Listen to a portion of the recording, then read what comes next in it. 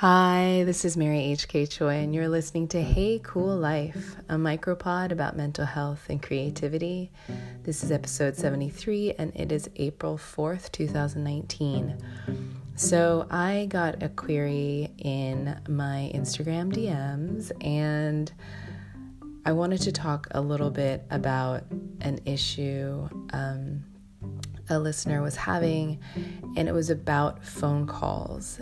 And I really get this. So I loathed phone calls before. Like, they really freaked me out. Anytime someone wanted to get on a call, I would find every single way to procrastinate. It was almost as though someone I didn't like was like, let's get drinks. And then I would just be like so anxious about like even setting a date. I would be really anxious once we did set a date. I would be hoping and praying that something happens that they'd cancel. And I would definitely have those similar feelings regarding phone calls. And now I am not scared of phone calls. And the thing that sort of happened, I think, is that along with just like recovery and sort of like mindfulness and different practices that I'm integrating into my daily life and in the way I communicate and in the way I think about the way I communicate and also think about myself. And it sounds so simplistic to be like, have a better sense of self, and then phone calls will be breezy, because honestly, like, that performance anxiety is so relatable, and I really sincerely affirm anyone who's just like, nope, that's my phobia, and people can work around me for that. Like, if that's your life, then I certainly want to make space for that. But this is if you are so scared of phone calls, and the whole time you're like, oh, this is so dumb. I wish I could get over this, and I really want to figure out a way to make them infinitely less daunting. So it's what it is that, like, you know, and I had a couple of follow-up questions with the person who asked me to talk about this to get some clarity, and it sounds a lot like experiences that I've had in the past too, where it's kind of this like threefold thing where you have tremendous performance anxiety, where you're just kind of like, you almost feel as though you're getting on the phone to expose yourself to like a potential pop quiz.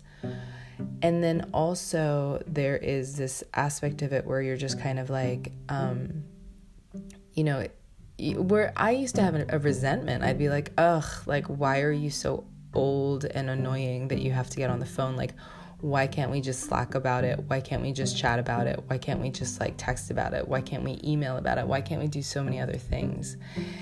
And 3, like, even the prospect of like, you know, carving out a time, like an appointment to make a phone call, just sort of like felt weird to me. Like, why can't we just like do this on everyone's time and have that be that? And so like anytime I used to get like a GCal alert or meeting set up for like a phone call, I'd be like, oh my God, like, why is this my life? I'm doing everything wrong. How can I alter my life to make this not so? And you guys know how I feel about meetings, and you guys know how I feel about like ideating and brainstorming and a lot of situations in which you are just around a lot of people. So I'm going to kind of go through all of those things, and probably not methodically, truth be told. I'm like, what was number 2 again? But the first one is performance anxiety, and that feeling as though you will have to be put on the spot to answer a need or answer a question. It really helps if you take that pressure off. And the way I do that is think about it in terms of like, this other person is just calling me to see what data points I have. There's no expectation that this person thinks that I have all the answers to everything. And I don't know if that's true. This person could be irrational and thinks you think you have all the answers, or get really impatient with you. Like, that's kind of none of your business. It's just kind of like the way you have to sort of con yourself into thinking about it is that this person just wants to see what you know. If you don't know it, it's totally fine and not like an example of your ineptitude that you don't know. The only thing you can do wrong in that situation is pretend to know. Perfect examples and perfect things you can say is, I don't know, but I can find out if the responsibility to know something feels like it's like on you, but you don't know. That's something you could totally say. And that buys you a little bit more time. And if you are nervous in that moment, it can help you sort of gather your thoughts to know that the pressure's off for this like particular thing. But also just to like draw a boundary for yourself. It's like, if this person is coming at you and like really like, well, why don't you know this stuff? Take a deep breath, because this is the fucking celebration. That vibe and that reactivity isn't yours. Like, it's like someone ding-dong ditched a whole steaming pile of shit on fire at your door. Like, you don't have to smear it all over your body. Like, that doesn't belong to you. That's just kind of like, oh, okay. And the work there is to not take it personally. It's just like, oh, this person is struggling, or like this person is just, I don't know, like got delivered like a very weird brain today. And being that kind of low key about it, you know, I historically thought that people like that were just like non-reactive people were just like slow or sluggish or lazy or just bad at their jobs or just like wasn't listening or just not smart a lot of the time. That's kind of immediately where my brain would go, like, oh, that person was dumber than a post. But who kind of cares about that, as long as you're sort of like saving yourself, and as long as this phone call and interaction isn't ruining any other part of your day. Like, that's the only job you've got. And actually, it's really unreasonable for another person with whom you're collaborating to just like put this like huge amount of pressure on you. Like, that just doesn't belong to you. So yeah, like, I don't know, but I can find out is a really, really good way to go. Or else, if it's more an open-ended question where it's like, where genuinely all they're asking is like, what do you think about this?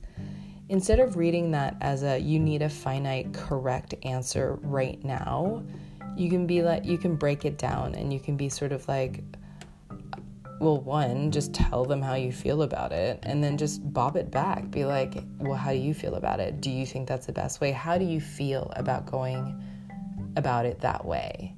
And then see if it makes time for the resources that you have, for the time that you have on your deadline, for bandwidth that you have and what this other person has, and what each person's area of expertise is. If you are a graphic designer and this person is like, you know, like,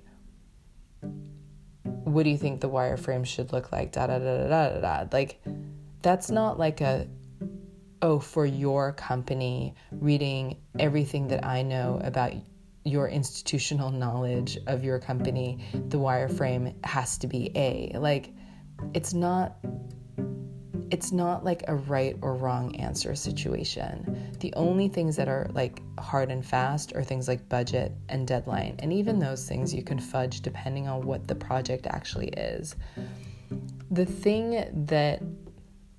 The only wrong way to do a phone call, honestly, and I'm not trying to be like generational or snobby about this, but the thing that freaks me out is when I get on a phone call or have a meeting with someone and all they're saying is like positive, affirmative stuff. So if it's like fantastic, oh, totally, I'm not worried about it, completely, I agree with you 100%, we can totally do that, with no other questions, I'm like, fuck, this project is fucked. Because if you are in people-pleasing mode at the other end of that conversation, I'm going to be a little wigged out and even less confident that this project and these like action items are actually going to be attended to.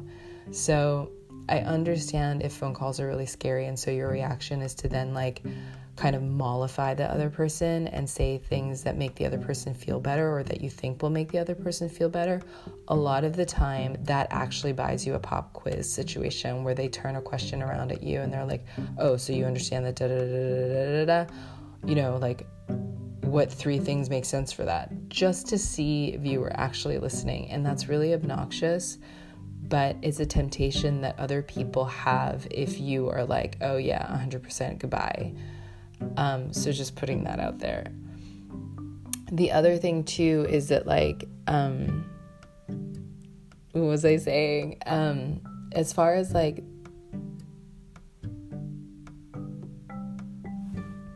I might have to actually pause this and edit this.